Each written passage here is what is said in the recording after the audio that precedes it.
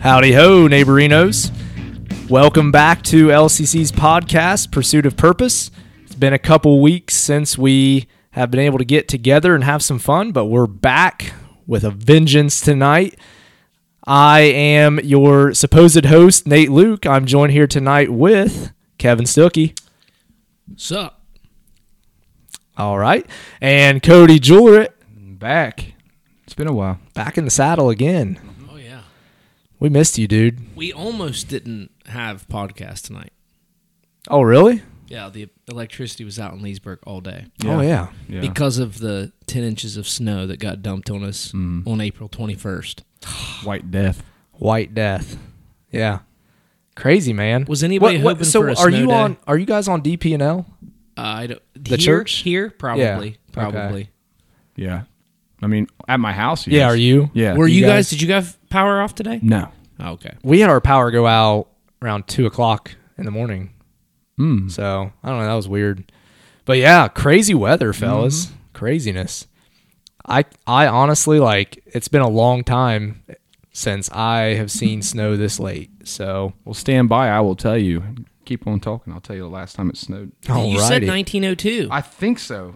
Let me. On this particular date. On April 21st. This Wow. late. You said this late. Let me check. Hold on. You guys just keep talking. Okay. We should have like a private conversation right here. We should. Yeah. We'll talk about Clash of Clans, Kevin. I don't know what you're talking about. You know perfectly well what I'm talking about. So anyway, we'll let Cody get to that here. First, let's get to some news. It's been a while since we've done some news. Obviously, there have been a lot of things that have happened this week. We've had some pretty big trials that have went on in our country, and I'm sure we're going to get into that here shortly. Been a big week for sports. No. What? For sports. Is it what we got, like axe throwing or something? Lacrosse, guys. Oh. Come on. Dude, it's been a big week in lacrosse. There's been a ton of lacrosse games. What is lacrosse? It's like a mix between it's field hockey, so like it's kind of like field hockey. So it's like hockey, they- it's like They have soccer. skates? No skates, man. You've never seen lacrosse? Are you serious? I think we should take a poll. How many people that listen to this show know what lacrosse is? I'm just saying you should check it out. Okay, I'll just end it there. Have you been watching lacrosse? I did the other night a little bit, yeah. ESPN the Ocho. You live a sad existence. I do, man. I do. In other news, I've got the follow-up to the snow. okay, let's hear it. So, I was confused. This was the most snow that we have received in this area since 1901 on that date. 1901. Yes. So the previous record was 1.5 inches held in 1901, and the Cincinnati area received around 2.3. Now, the last time that it snowed on or after April 21st, prior to now, happened twice. Once in 1974 and once in 2005. So this is the third Could time. it be 2005 that you It were might have talking about? been, yeah. Yeah, Because 'cause I you- remember I was back in high school or middle school or something. Yeah, you would have been a sophomore because I was yeah. a senior. Yeah. Yeah. Yeah, I think that was probably the one I was talking about. Huh? 'Cause I remember that now. Yeah, Wow. cool. Nice. Learn something every day, fellas. Well, anyway, we'll leave that whole lacrosse thing. Just leave that on the table, guys. Okay, let's just table that for Yeah, now. Let's bring that up later. so Look, we can you harass asked me you to fill again. time. I filled time. Okay. In other news, check this out, guys. A guy who went to a Catholic school, St. John Fisher Catholic High School in Peterborough, England, ended up returning a book 32 years overdue to the high school. The name of the book, Manners and Making a Difference. I find that a little ironic. What was his fees? I don't know. I don't know if it said anything about the fees. It is. Oh, here it is. $1,163 in late fees. Just keep the book. Now that's dollars. I don't know what it would be the British pound. Oh, So yeah. yeah, that's always interesting to get that exchange rate. talk going. So yeah, there's that, guys. Turn your books in. That's our public service announcement for the evening. Good one. Yeah, good. Everyone, you got to know. So our topic tonight, before we get there, we're going to go over Kevin's sermon here in just a minute, but our topic tonight, I'll give you just a little feeder into it. It's going to be on social justice and what justice is, and kind of how the Bible views what real justice is. Obviously, this has been a week where real justice has been up for debate, at least in our country, in certain terms. Some people may not feel like justice has been served in certain areas, or it has been. So we want to kind of talk about that and put just kind of a biblical spin on that. And I think it'd be a good, relevant issue to get into. Before we get to there, Kevin, would you like to kind of give us a synopsis of last Sunday's sermon? Yeah, so we started a new series this week called Living Hope, and we'll deal with that. Maybe 8 weeks will be the series length, and we're going to deal with a lot of different issues within that, coming from the teachings of Paul in the Bible. So a lot of different Pauline epistles like Ephesians, Corinthians, Galatians, those books. But last week we talked about the language of hope and just the understanding that first and foremost, hope is not a term that means uncertainty, but rather biblical hope is the certainty of a future outcome that we can trust 100%. And that's the promise of Jesus' return and those who are in Christ to be, given justice and for that to be brought, for every wrong to be brought right. And so we talked about, what that means and especially what it means that it's a material hope.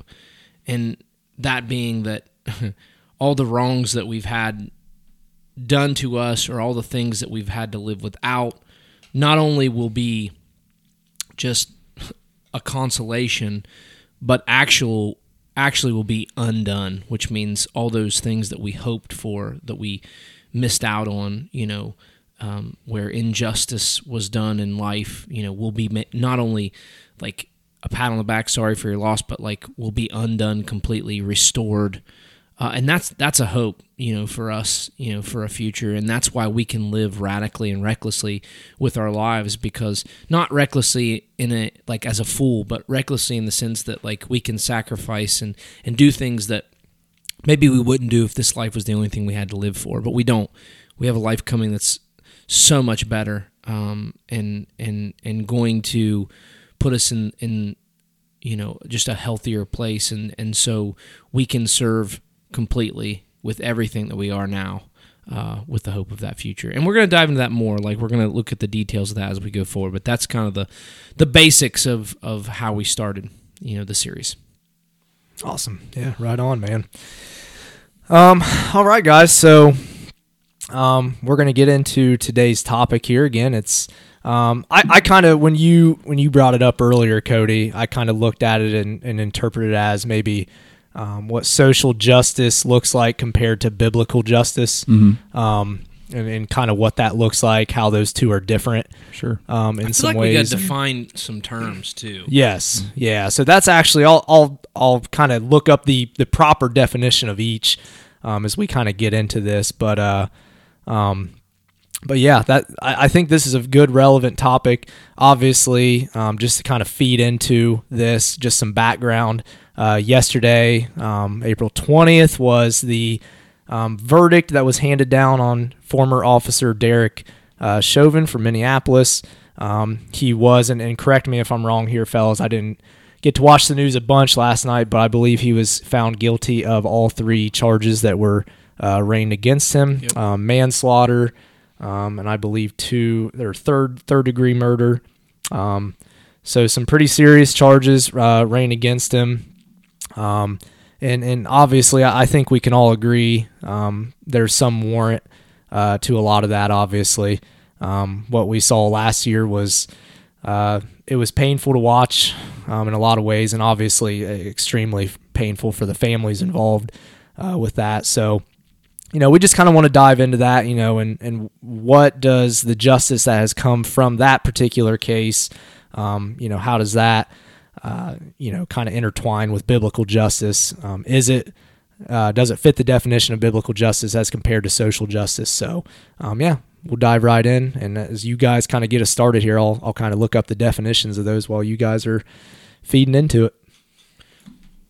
So I guess Mike, where I start with, like, what from a police enforcement standpoint, like, what's been the I guess the pulse, if you had to put your hand on it, like, what's been the pulse? How have people felt about it? What's been the talk, like, from that standpoint? I think that it's kind of a reflection of how the country is, and I think it's kind of split.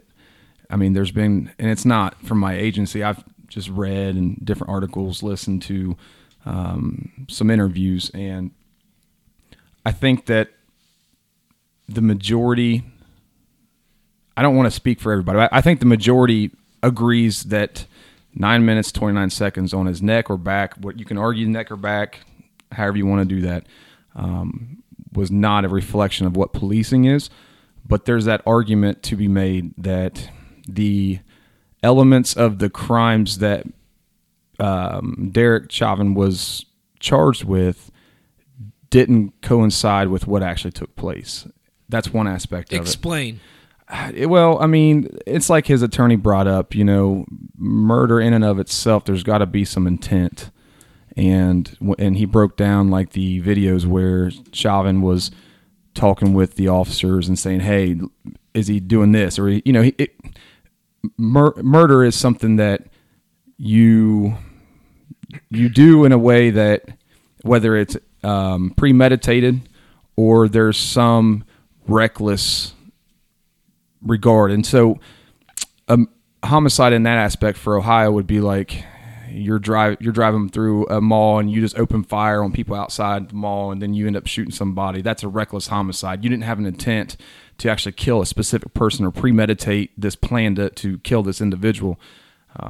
So what were the exact charges that maybe, like, you would say, this is probably pushing it a little bit? I think I can't remember the title of it because they're slightly different than Ohio, but it was the one that he was going to get, if he was found guilty, he's going to get the most time on. It was I think the felony 2 charge.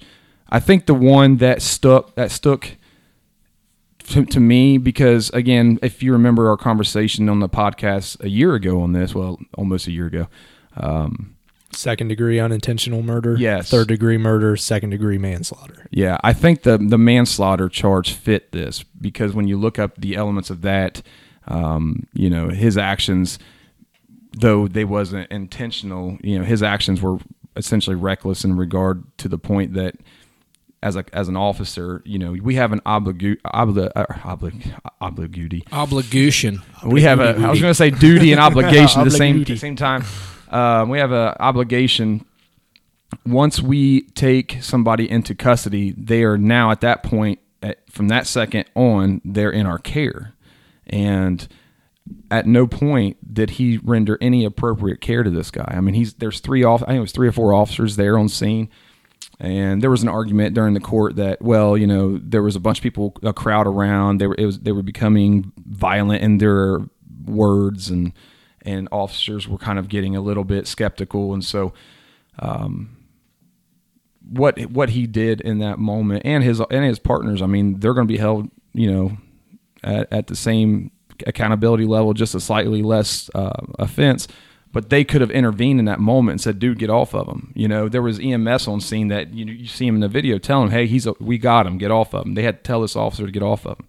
And so as an officer, like I said, you have that obligation to care for the individual once you take them into custody. And so I think that if any charge was appropriate for this man, it would have been that one, the manslaughter charge. So what does the other one signify? That he had a premeditated? It wouldn't be premeditated. No, I'll look it up later, and we can follow up on that. Third degree murders. Is that what you're insinuating, that one? Yeah, that it's, I can't remember the wording. They pulled it up, obviously during their closing arguments, and I watched it, and I was just like, I was reading it, and I found it difficult as a person trying to look at it in the eyes of a guy who's not a cop, acting like I'm a juror in that moment, and with the evidence, because as a juror, you can't use biased opinions. You have to make a decision with this case, is that even possible with this case? Well, to find someone unbiased? Well, I think there's going to be an appeal on this, and I don't want to say that he's going to have these charges drop, or that, these convictions dropped, but there was a lot of big name people, whether you're talking superstar athletes, politicians, that we're speaking out, that are big influencing people to America and the world, really. That's what I'm saying. Like, this is, it's a year after this has happened. This is probably one of the biggest, cases of police, brutality, or whatever you want to call it, like that we know of in the last, since Rodney King. I heard somebody mention that. Okay, and yes, I would have to agree. I would say that, yes. Yeah. Since Rodney King. Okay, so this is huge. Like, everybody knows who Rodney King is. Right. Everybody's going to know for years to come who George Floyd is. Right. Who Derek Chauvin is. Right. Like, we're going to, like, this is something that's not going away. So how do you find someone who's unbiased in this? I don't think I don't know. I don't want to say it's impossible, but you can only sequester people so much, right? Right. Yeah. I mean, and honestly, again, in Ohio, I don't know Minnesota, but I'm going to assume that it's pretty similar. I've never seen a civil case get resolved before a criminal case. Civil cases always have to wait after the fact the criminal case is done. This civil case against him and the Minnesota or Minneapolis Police Department was resolved prior to any juror being selected. So then as these jurors come in, they just heard, if they're following it, they heard, hey, the police department had to pay out millions of dollars to the family for this loss. How could they not, like you said, how could they not have a preconceived notion going in? Yeah. And that's and that's what the defense attorney was arguing. Like, he tried to get that stopped. Like, he's like, listen, we can't do this. This is going to essentially manipulate people's minds. And we're talking about somebody's life. Now, again, there was a life lost there, and I believe fully it was wrongfully lost. But on the other side of that, there's also another life that essentially is going to be lost in prison for a long time. And I don't think that was the appropriate way, especially with the politician the day before the jury Maxine came out. Waters. Yeah, made the comments she made where that basically, if justice wasn't served, we need to stick to the streets. I mean, she's inciting violence as a politician. Yeah, that's what they went after Trump with the whole everything that happened in the Capitol. Right. Like that's what they went after him, because essentially it wasn't that he didn't even make a statement like that. Right. His statement just wasn't, hey, you need to go home. He Right. didn't kick them all out of the Capitol. So that's why he got in trouble. Well, then we got our president that was tactful in his quote. He said something about the evidence and hopefully the jury makes the right decision and something. It was, you can make the argument that he didn't mean that he hopes Chauvin was found guilty or not guilty, because his words were chosen right. He was careful, but there was also that aspect that he's came out and said, I've met with the Floyd family. I know them very well. And so you can attach that to what he said yesterday. And, it's just kind of there. To me, that's the issues in this. Like, let politics stay out, let law do its thing, and then let the court process work itself through, and let it be made the right way, and not have all these influences from the outside impacting people's minds. Yeah. I mean, because it shouldn't matter who it is. That's the way that we always operate. And but there's been so many people that have a lot of say in this, that are influences in this country, that have decided to make this, a thing that they want to continue to talk about. Do you feel like this was some kind of a blow to law enforcement, or do you think this will be seen as a positive thing? I mean, I would have to agree with you, like, in the sense that I don't know how there's any way that you find, an unbiased jury. Mm-hmm. The other side of that is, if this just drug on forever, and then there is no closure to it, and so the closure of it is somewhat good. Yeah. That part is not a bad thing, because justice did need to be served in this. Mm-hmm. Like, there was a wrong that needed to be paid for. Mm-hmm. Like, absolutely. Mm-hmm. But I think everything that surrounded it, the precedent that sets is, I think a little bit scary. Sure. Yeah, I mean, look at Columbus. I mean, just moments before the verdict came out, sadly, a 15-year-old girl was shot from an officer in Columbus. And did you read any of the things on that? Like, what's the situation? I just saw it, but I didn't get to check it out. It was a disturbance call, and essentially what a disturbance call is in and of the word itself, a disturbance. Like, there's a disturbance between whether it's 2 people, 20 people, whatever that is. There was a disturbance call. Well, the caller, from what I understood, was the actual female that was shot, and there was a confrontation between her. There was a male there. There was another female. But essentially, what's crazy to me is police departments, they went from withholding video because that's the right thing to do, because you're not supposed to release evidence to the public until the case has been presented. It's, but now departments are being forced to just show the public, like, hey, listen, don't ruin our streets, don't loot, because what the officer did was right. But yeah, essentially the officer shows up, and they even slowed it down. Columbus PD even slowed it down for the viewers. This 15-year-old girl had this, 4 or 5 inch knife, looked like a kitchen knife. And officer shows up, gets on scene, sees the girl, and then next thing you know, he's yelling, drop it, drop it, drop it, telling her to drop the knife. She's going after another female who was a juvenile, and she rears the knife back, and she's getting ready to stab her, and the cop just pulls his gun out and fires 4 rounds, and unfortunately she passed away. And that was minutes before the verdict came out of the George Floyd case. Yeah. And then you have people in the streets of Columbus rioting again. Well, and two, if I don't sit here and read the article, and I haven't read the articles, it just came up on my news feed, and it said, police shoots 15-year-old girl. Okay, that's it. Yeah. Okay, so again, in the headlines will always bring race into it, because the few headlines that I saw also they did not white neglect cop to mention kills black. Yep. Yeah.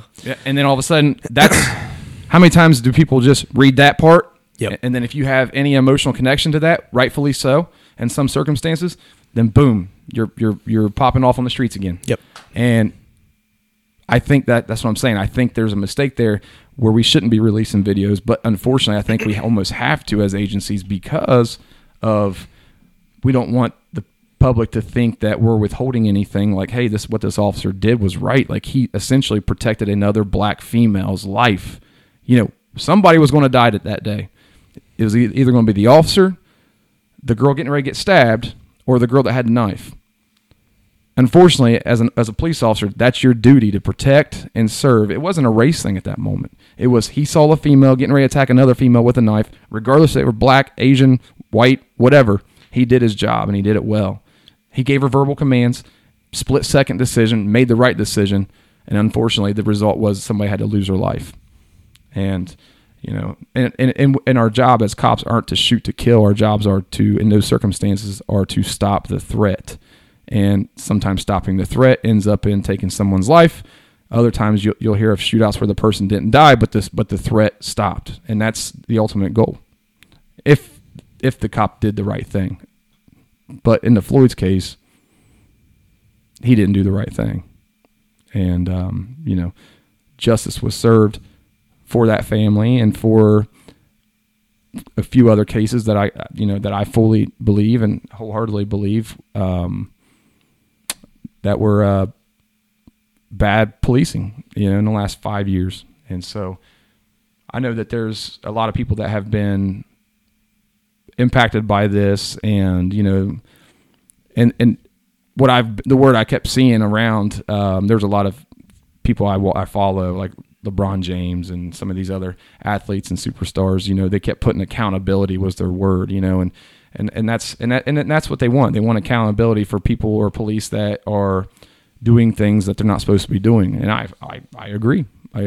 Now, not every case is that way though. And so like this Columbus incident, hopefully this doesn't turn into anything major again, because once you watch the video, you'll understand. But do you feel like it's changed from a standpoint of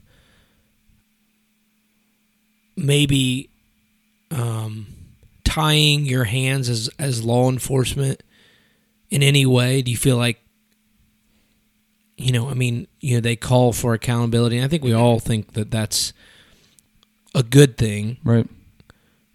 Do you feel like there will be negative that comes from that? I'm sure there's always going to be negative, but I can tell you that there's been a lot of positive in the last year. I mean, there's just for my agency alone, I can speak on that. We have invested in going into the college where there's a lot of black students at Wilmington College and in the high school, and we have been speaking to them. We've been giving them mock traffic stops and showing them, like, this is why this is important. If you hear this from this officer, they're not here to cause you harm. It's because they don't know your intentions and you don't really know them, but they have a job to do. So keep your hands here. It's obvious you're going to be nervous. It's obvious that it's going to be a little scary, a little frightening. But if you do these things and you listen, regardless if the officer's right or wrong, you'll have your day in court, and you can argue that in court. There'll be body camera, there'll be video, and so we've connected in that aspect of it. And in the high school, they've been developing a program with that and working with the kids. So I think there's been pluses from this incident that have been long overdue, and we're gaining momentum there. I know my agency has also reached out to a lot of leaders in the community, pastors and professors and people of that sort that are black individuals, and we've been having meetings with them discussing issues that they see, they've heard with our policing style, and we're open-minded to the fact that, hey, we're here to serve you, like you're not serving us, and so let's come to an agreement. Let's have an understanding, because education is number one. That's the priority in this. And what have some of the big takeaways been?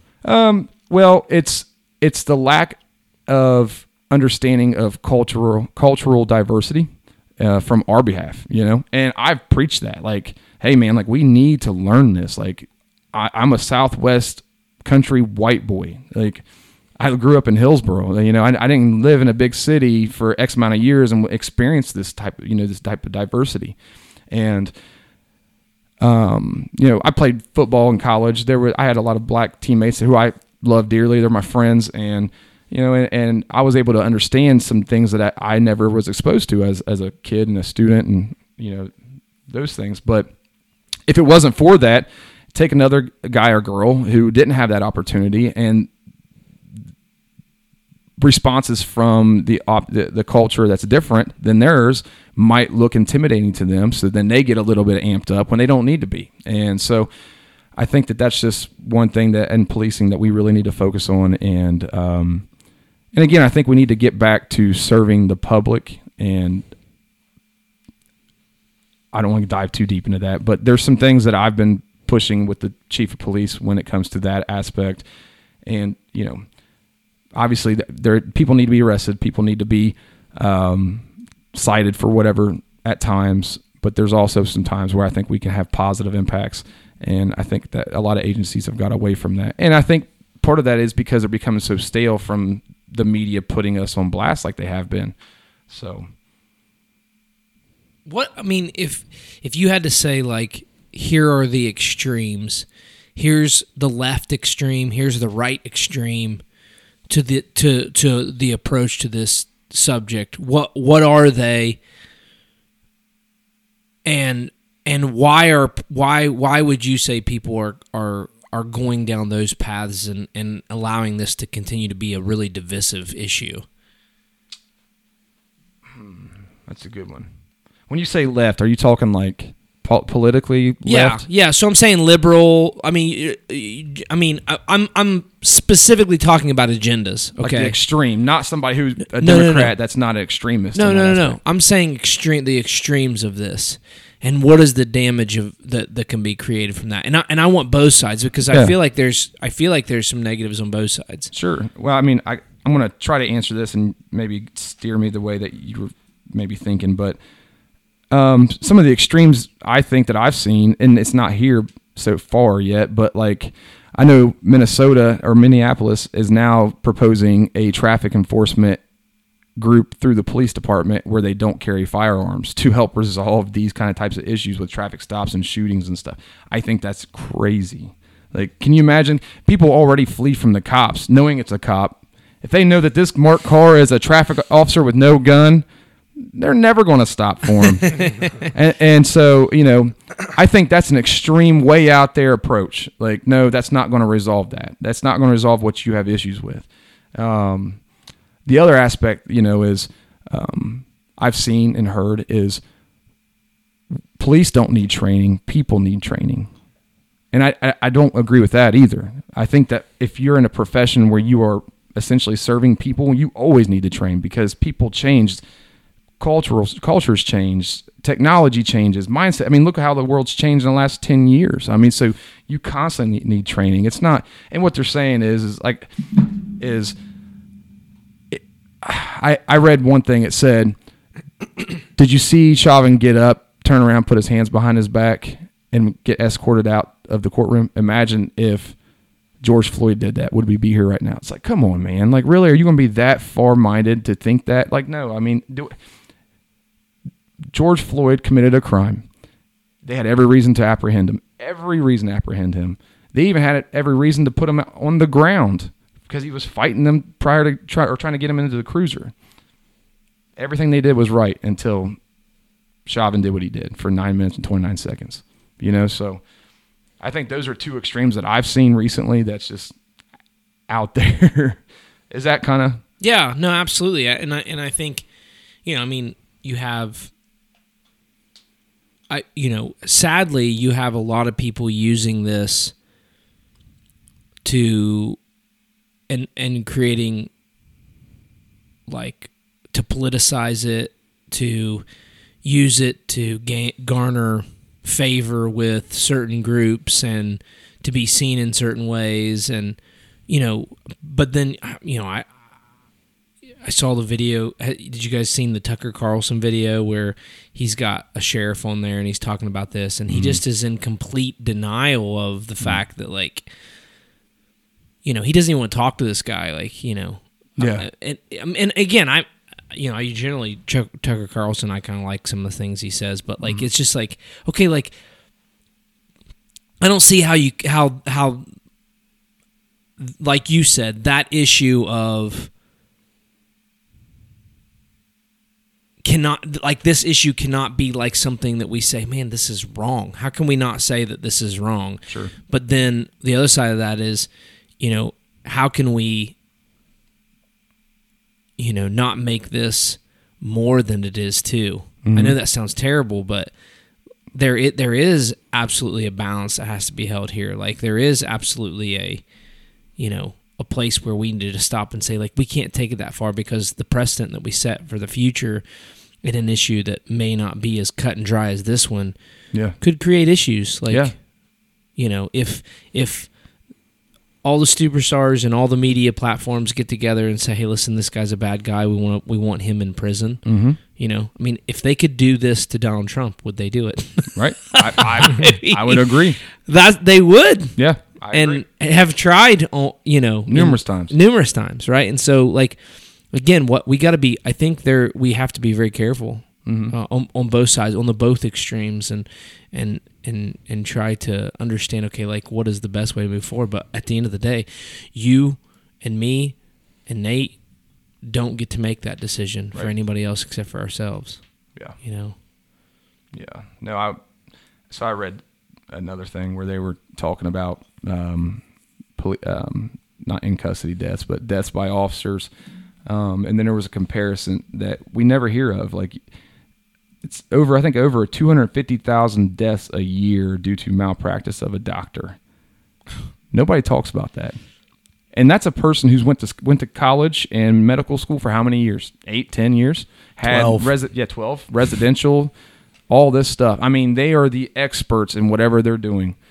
More training than I've ever received. And they're essentially, I mean, they're not murdering people, but people are dying at their hands, and nobody's questioning that. Nobody's raising riots. Nobody's, raising a fit about this. 250,000 people a year, And so I bet if you did you divided like races, it would surpass any killings that cops ever done, right?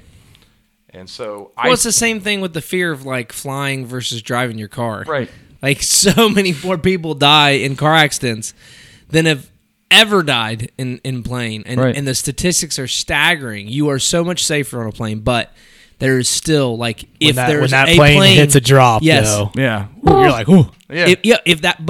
If you have a plane crash, in some third world country from some rinky-dink airline, like the whole world is up in arms and Boeing's back in the news, and you know what I'm saying? It's crazy. Yeah. Yeah. No, the article that I read that on was in reference to the female officer who served her department very well for over 20 years. She was a field training officer. In that moment, she was training a newly hired officer, and they had that one individual who was not complying. They were trying to put his hands behind his back. He had a warrant. Rightfully, they have a right to detain him and confirm that warrant, and then eventually take him to jail. And she made a mistake. I mean, she essentially went from a taser to a handgun, thought she had a taser. You hear her say taser, telling this guy, like, you're about to get tased, and then she gave him the verbal that they tell us that we should give, like, taser, taser, taser. And then when she did, she pulled the trigger, and it ended up being a gun. And unfortunately, that guy lost his life. And again, he was a black male, and this happened just last week. But she served her department very well for 20-plus years, and now she's going to be hung out to dry off of a mistake. And that's what I was referencing with doctors. They make mistakes. It happens. We're humans. We're humans doing a job to serve other humans. It's going to be inevitable that you're going to make mistakes. And 250,000 plus deaths a year, nobody questions that. But since it's police, we're going to question it. And I don't understand why. I don't know if it's just because we have control of people's liberties at times. Doctors really don't. I mean, I guess they could put you in a pink slip in a mental house or something. Outside of that, like, you don't have to go to your doctor's visit, right? It's just it really is amazing to me that nobody questions that or questions education that you see all these teachers. Wouldn't you say 1, 2 is voluntary from a standpoint of like if I'm having a procedure, that's my choice to go in and put myself at risk versus if I'm speeding and you pull me over. But that's your choice. I did choose it, but if I had to choose you pulling me over or not, yeah. that would be a big no. Well, unfortunately, I mean, like, people choose to steal. People choose to have counterfeit money. People choose to do whatever they want to do to commit a crime. I'm going to tell you that 99.999% of the time, officers aren't going out just to go look to mess around with somebody. Right. I mean, I promise you they're not. I personally don't know. Now, I know there has been some. I don't personally know any, but officers don't show up at your house or show up on the street where you're standing just because they want to mess with you. There's a reason. Somebody called. We have to respond. That's part of our obligation. If we don't, it's called neglected duty. Then we get charged criminally for that.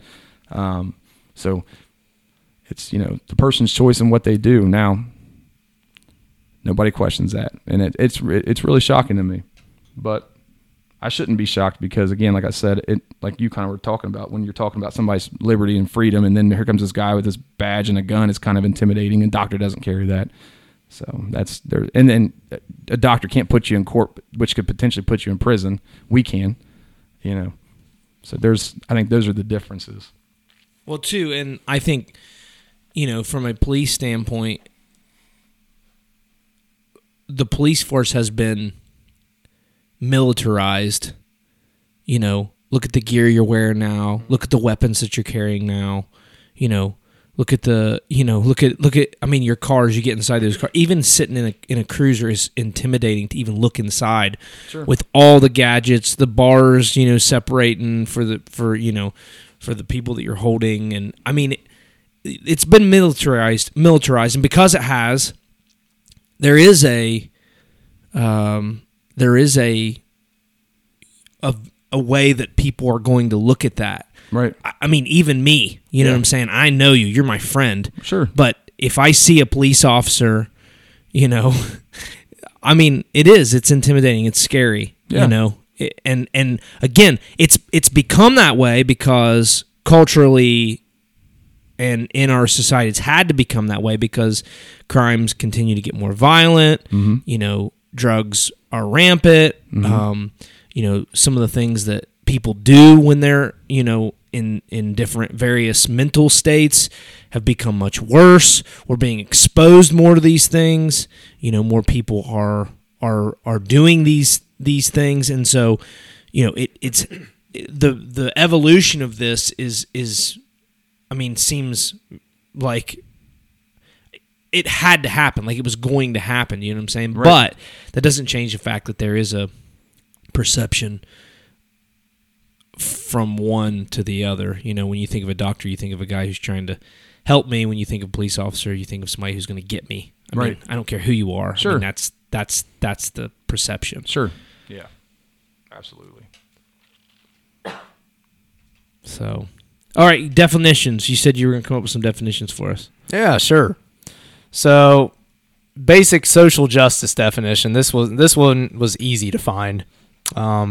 Social justice is justice in terms of the distribution of wealth, opportunity, and privilege within a society.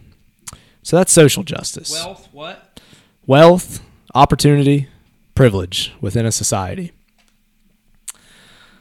Biblical justice. When we talk about social justice, like, what's the? I mean, as we talk about that, like, so give me the why this? Why bring social justice up with this topic? Well, because I mean, I think we've pretty much said it. I mean, Black Americans, really any American of color, feels like they are not privileged in wealth as much as maybe their white counterparts. They're not privileged in opportunity. So they feel like there is a big need for something like social justice to be enacted a little bit more in terms of the government, in terms of law.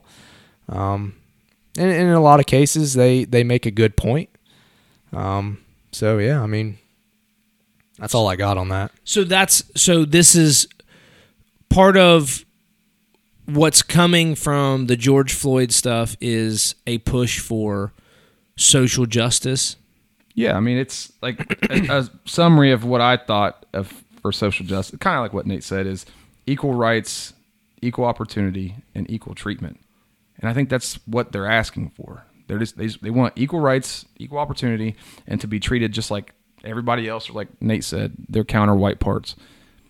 I think that's essentially what they're asking for. That's the message they're sending. And so, yeah. So from your standpoint, is that something that you would say, yes, let's see this through? Or is that something you say, like, you know, this is a bit extreme for what they're asking for, you know, in this, you know, I guess in regard to this? You can answer too, Nate. Yeah, well, go ahead. Well, I mean, we've kind of mentioned it before in numerous ways. You know, I don't want to sound like a jerk here, but we've said it on this show. You know, some people we feel like are being made martyrs of when they shouldn't be. Mm-hmm. You know, we mentioned on the show before that you know, George Floyd was had a criminal past. Probably not the choice of what you should see as a social justice champion. Now, don't get me wrong. Like he wanted nothing to do with that. Like George Floyd didn't want to be that guy. Yeah. Like he didn't want to be killed that day. Even though Pelosi came on air yesterday and said, "Thank you for your sacrifice." Yeah, I know. Like he didn't want to do that. I know. Yeah. That when I heard that, I was a little astounded too. But I mean, and again, I don't want to sound like a jerk here. But there's got to be, I feel like, some other ways to do this. I feel like to achieve social justice, our culture has gone directly to let's find a martyr and use that as the thing that propels us to social justice. But don't you think like that's become the MO of the media? Like, I mean, if Absolutely. you don't have someone to fight, then what are you going to do? Mm-hmm. You're just going to go back to reporting the news? No, we've seen a revolutionary change, and maybe that's not the right word, because it almost connotes like this idea that it's a positive thing. But we've seen this change from the most important thing you could do as a news agency is report the facts and allow, people to determine, how they view that. But you're reporting the facts, right? I always love watching Fox News and CNN kind of go back and forth after big events like this. After the Capitol attack or Capitol insurgency or Capitol visit, whatever the news media coined it as, right? Whichever media outlet coined it as. I always like going back and forth and seeing how both sides coin it. Something like this. It's kind of amazing, really. So I think that's something we all got to be careful of, especially as Christians, like not to get too involved with one social or one media outlet, especially ones who coin things in very convenient ways to fit a narrative that's going to sell more newspapers or sell more. Well, don't you feel like, things. That's been the change, though. It's become a tabloid. Look, if we didn't... They're competing on cable for business now. And if media outlets didn't have stories like this to go to, what would they be reporting? Well, they'd be reporting that some dude had a book 32 years ago that he just that's the stuff they would be reporting, which I wish they would do that because that's awesome. But that without these types of stories and without the way that they coin them and kind of twist the words in a lot of ways on both sides, they're not selling, man. Yeah.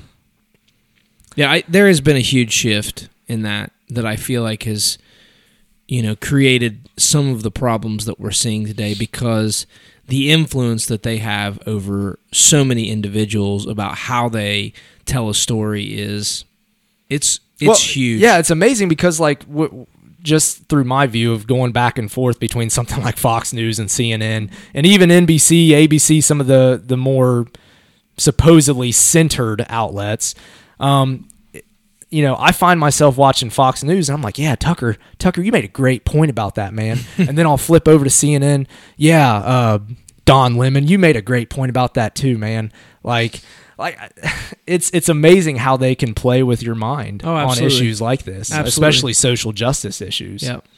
So, well, and then you can tie back in the idea that social media platforms have created algorithms to feed you what they know you're going to like and what you're going to pay attention to. And so, again, the divide that we're seeing is not the fact that I think we're so far apart on what is right and wrong. And the reason I say that is because you talk about biblical justice. It's, God says in the book of Romans, at the first chapter, he says, these things are written on your heart.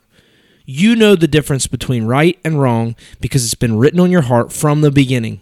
You were created with this built in, okay, to you, to what you know is right and wrong. So I don't think it's that human beings have, are far off on what we think. Yes, our thoughts get skewed on that. What I think, though, then plays into that is the tickling of the ear that comes from our media to get us to go down a certain road, or path that's going to lead to a much more radical view on these things. I mean, if you have a conversation face-to-face with someone, it's hard to sit there and tell them, no, you're a piece of crap. This is what I think. It's so much harder to have that face-to-face conversation than it is via social media, via these chat rooms that are being created from, these posts that are being made by our media and different things like that. It's easier to just be radical and say crazy stuff, there than it is if you're having a face-to-face conversation with someone. Right. So I'm going to throw a question out at you. You, Kevin, me, Nate, you, Cody. I mean, we've all grown up in pretty decent homes. you know, and we've grown up in the church, Right. to at least some extent, right? You know, what kind of factor does that play into our thoughts on something like social justice? I mean, I'm going to throw this term out at you, white privilege.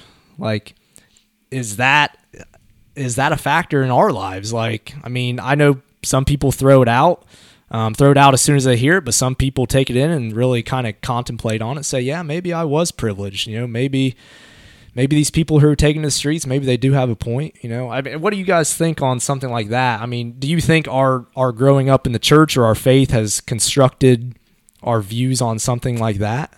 Yes, but I think that it's unfair to take that to its extreme. Sure. And this is what I mean. If I have grown up in an environment that absolutely shapes and forms who I am and creates health in my life that may not be there for other people, okay?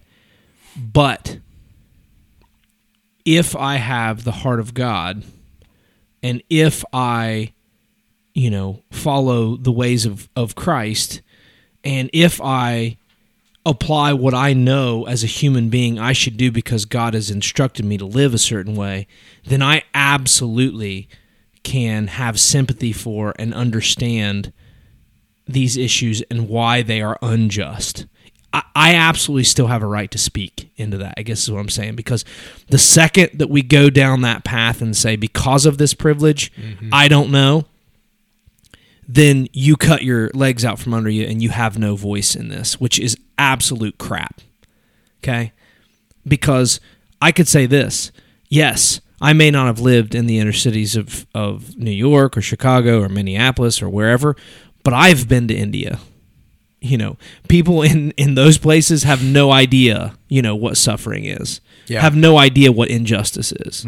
Like, and so you can sit here and say this, for that too, right? Man. You could sit here and say this that you know that this is bad, and I'm not taking. I have no, you know, I have no problem saying yes, you're right. Like, these things are not right, but like, you haven't been here either. Like, and so like let's not pretend that, you know, that this is an issue that we just can't even have a voice and we just need to keep our mouths shut about, because that's where the problem becomes. Okay, so if I have lived in a really healthy environment, then I would say somebody in that healthy environment, if they are speaking, you know, from a context of a biblical background and with, you know, with a clear understanding of what God does, then I feel like I could have more sympathy for that person than people even involved in it, you know, who become hardened to that, and maybe a healthier one, because I have a healthier situation that I'm growing up in, you know, a better perception of that in some ways. And so I think it's a coming together, not a like splitting and dividing apart and saying, well, because you can't speak into this. No, you know, we've talked about loss on this podcast. We've talked about pain. And when I, you know, Paige posted a song that Cody sent her, like just recently, you know, a song that reminds them of the pain that they went through when Lincoln passed away, their son. And, you know, I didn't spend, you know, the time that they had with their son. You know, I knew him, but I knew them, and I hurt. I have real pain. You know, I remember like a year after the event, Cody did an interview with Chris Thomas. Well, it's now Chris. She's got married. I'm gonna butcher it. It's Chris. Okay, Coffee with Chris. Coffee with Chris. And I laid in my living room for hours just crying and crying. You know what I'm saying? Like, so there is a sympathy and a understanding and a love that I think that we need to have. And I think again, this is where I really come up against like a lot of this stuff, because I feel like it's trying to create division when there needs to be a coming together, you know, and an understanding. Like the conservatives have very good points that need to be considered. And these people that, are liberal, maybe, are in their bent, who want social justice, and are leaning towards this stuff. They have really good points that need to be considered. But if it's no, we're right and you're wrong, then nothing good will come from this. Right. It can't. Yeah. I've got this article, and it kind of goes in with what you're saying. The author puts in here, and she was talking about the difference between social justice and biblical justice. And she mentioned how social justice is very vague in and of itself. And essentially, she said it's promoting a just society by challenging injustice and valuing diversity. And she said that sounds good, but in contrast to social justice, which focuses on temporary views of addressing injustices in society, biblical justice starts with the internal in mind. It starts by seeing people as God sees them, recognizing that we are all created in the image of God, and it is incumbent upon Christ's followers to pursue physical and spiritual freedom for the oppressed so that others can also become what God created them to be. If we have experienced freedom, how can we not pursue freedom on the behalf of others? Absolutely. I love that. Take it a step further, though, okay? Like, here's where social justice fails. Social justice would say, from what we see in that definition, social justice would say that the most important thing is human life. Mm-hmm. That's the most valuable thing. Yeah. Biblical justice says, no. It's eternal. Yeah. Human life is not the most important thing. Yeah. You know what the most important thing is? Honoring God. Yeah. Loving God. Like, bringing glory to God, okay? And so if that's the case, then human life is secondary to that, okay? Mm-hmm. But then, even further, biblical justice says that governments and authorities have the right to take the lives of individuals if they X, whatever it is. Right. If they murder, okay, then they can be killed for that. And so it says, in biblical justice says that human value is not more important than the laws of the land, the authorities in place. Again, I think from a social justice standpoint, and the platform they stand on, they cannot say those things. Sure. And that's why you're seeing things like defund the police. Mm-hmm. And that's why you're seeing things like, hey, send these cops around without guns. And that's why you're seeing some of these things that, like, they hope work, right? Well, I mean, what town was it that like they walled off part of, was it Seattle, wasn't it? Seattle. Yeah. They walled off part of a failed experiment here, okay? Right. That happens when you're going after social justice. But what does it create? It creates way more problems. Pure you know what I'm saying? Chaos. Yes, it's absolute chaos. Yeah. There is order. Sure. Law enforcement provides order. Mm-hmm. God says in Genesis, like, we need order, okay? So there is an order that has to be held. There is an accountability with that. And this is not, I know, a popular opinion, but, like, I think if you go into a law enforcement position, this is not going to sound good. People are not going to like me for this. I think the number one goal of an officer should not be to go home to his family at night. Mm-hmm. I mean, that sounds horrible, but when you sign the line and say, this is what I want to do, this is how I want to serve, it's like you said, protect and serve. Mm-hmm. And I know what that means for myself in the position that I have. And I know that, like, when I go to India, representing that, like, that I'm risking certain things about my life if something were to happen or I were to get caught there. Mm-hmm. When we were in Cuba, the same way. If we would have got caught in Cuba, like, it could have been very bad, right? So I know that going in. I sign up and I say, listen, I know the risk, and I'm willing to take that risk. I believe in law enforcement, like, they're like that's the same. Mm. Now, I'm sure there will be a lot of people that disagree with me in this, and okay, but I think, again, what is the number one value? It's not my life. Sure. Okay, I mean, if we are Christians, if we are God-serving, loving people, then the greater glory is to glorify God at the expense of my life in serving and loving others. And I think there are situations where there are choices to be made, and that choice isn't like me or them. Sometimes it's like, okay, like if I'm going to do this to the best of my ability, it's going to be me. I got to jump on the grenade or whatever. That's a really hard thing to say. Yeah, oh yeah, no. And it's a really hard thing to hear, I think. And I think it's very unpopular, because I don't think that is the mindset always. No, I mean, but I feel like if there is a God-focused perspective to have about this, it is, hey, listen, like, I will risk it all, to serve and to love Him, whatever that looks like. I don't know. What are your thoughts? I've kind of had that. I'm not going to say that same thought as a teacher, but I've contemplated to myself many times, these kids that are under me for this amount of time during the day, like, what if there's an active shooter in the building? What would I do to protect them? You know what I mean? So yeah, Kevin, I'm right there with you, man. And Cody, you too. Like I would like to think that since we are followers of Christ, the standard is above just simply going back to my comfortable home at night. If we're called to act and to protect and to truly serve, like I would love to think that in that moment I would remember my calling from God, and that's to ultimately protect and serve fellow man.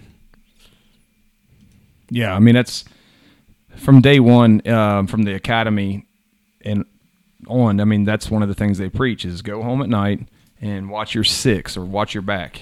Protect your partner, watch your back, go home at night. And another common phrase is, I'd rather be judged by 12 than carried by 6. They're saying, I'd rather make this decision in a split second and be judged by 12 jurors than have somebody carry me in a casket by 6 people.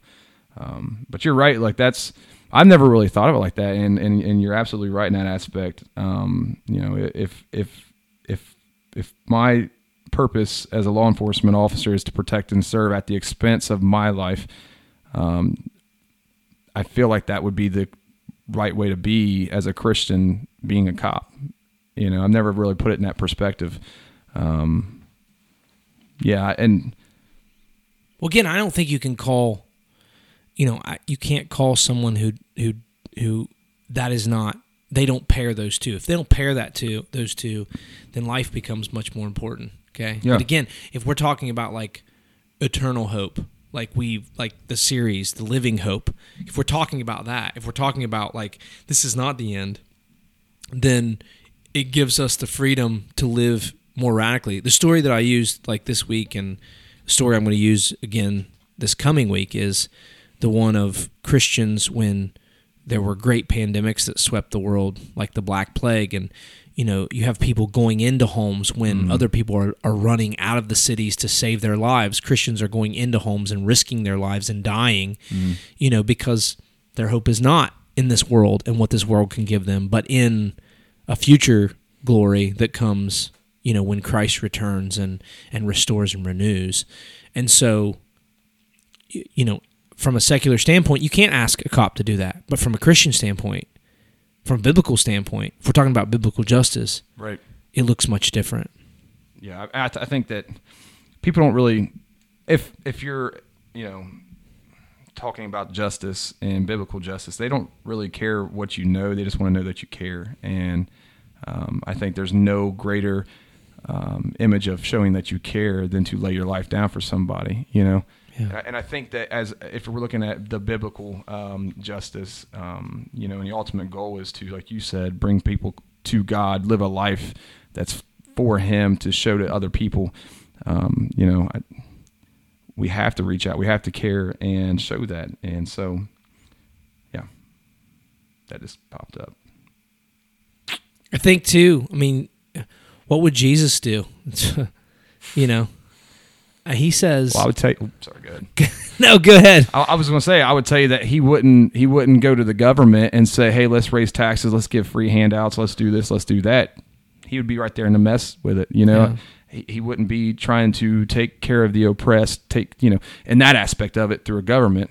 You know, you can correct me if I'm wrong, but I'm pretty sure Jesus never went to the government and said, hey, give these people free handouts. No, he said, okay, he did not seek social reform. No. Yeah. No. It was a different kind of reform. Right. He's saying, hey, listen, give to Caesar what is Caesar's. Mm-hmm. Okay? Like, obey the laws, conform to those things, regardless if it's a totalitarian government or a democratic government. I don't care. Like, you abide by the laws, you abide the authorities. If a officer comes to you and says, carry my cloak, you carry it not just 1 mile, which was required at the time, that was law at the time. You carry his equipment, whatever, as long, for a mile, but you do it 2 miles. You go above and beyond. Okay, but then the real hope and where that service comes is what are you doing in individuals' lives? And we get so caught up in all these issues that it really takes away from what we're doing. It's such a simplistic concept. We try to just overanalyze and try to overdo. Yeah, I think you want to be a part of like real change. What are you going to do tonight when you go home? What are you going to do tomorrow when you're at work? Like, how are you going to show the love of Christ in your life? You have an opportunity to do that in every conversation at the expense of yourself, okay? Yeah. We look at, like, risking your life and think, oh, what a glorious thing, okay? You know what's real glory? All the things that we do that nobody ever sees, where we swallow our pride and love somebody instead of being venomous, or hateful, No reform is going to fix this. Jesus is the only thing that's going to fix this. Can I close this with something I found in this article? A quick verse from Micah.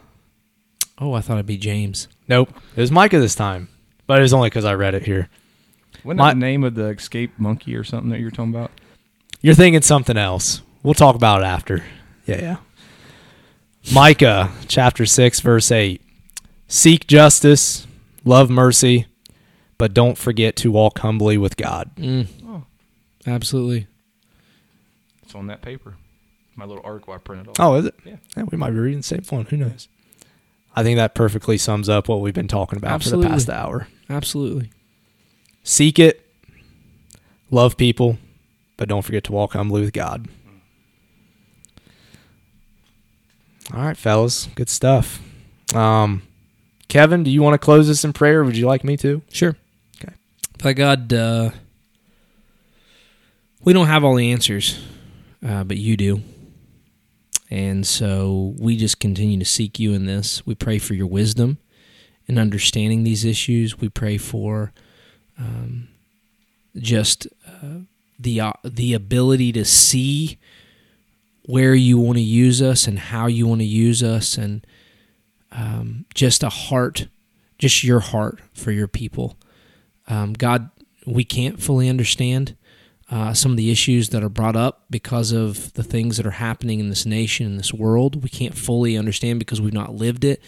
But God, with your heart and with your mind, we can have sympathy and an understanding and a love and a care and a humility and a vulnerability to have the conversations that need to be had, and to love those individuals and support and care for those individuals that are suffering, God. And so I pray that you do, that you give us a heart, that you give us your heart, Lord, and that we will love and serve, that we'll be humble in that, and that you will be the focus, that bringing glory to your name will be what we go after first and foremost. In Jesus' name we pray. Amen. Amen. Amen. Good stuff, fellas.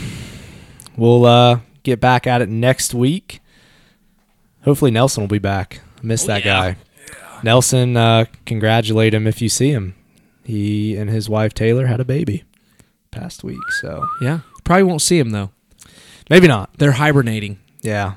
I don't blame him with how cold it is. So he did text me yesterday. He said he ate my wife's dessert, and he said he was going to bring it to the podcast. Oh, Oh, Yeah, he said he's going to That have a would've been podcast nice. belly. that would have been nice. Maybe some other time. All right, fellas. It's been good. For Kevin Stuckey and Cody Driller, I'm Nate Luke. Thanks for joining us tonight in Pursuit of Purpose. We'll see you next week. see you. Bye. Bye.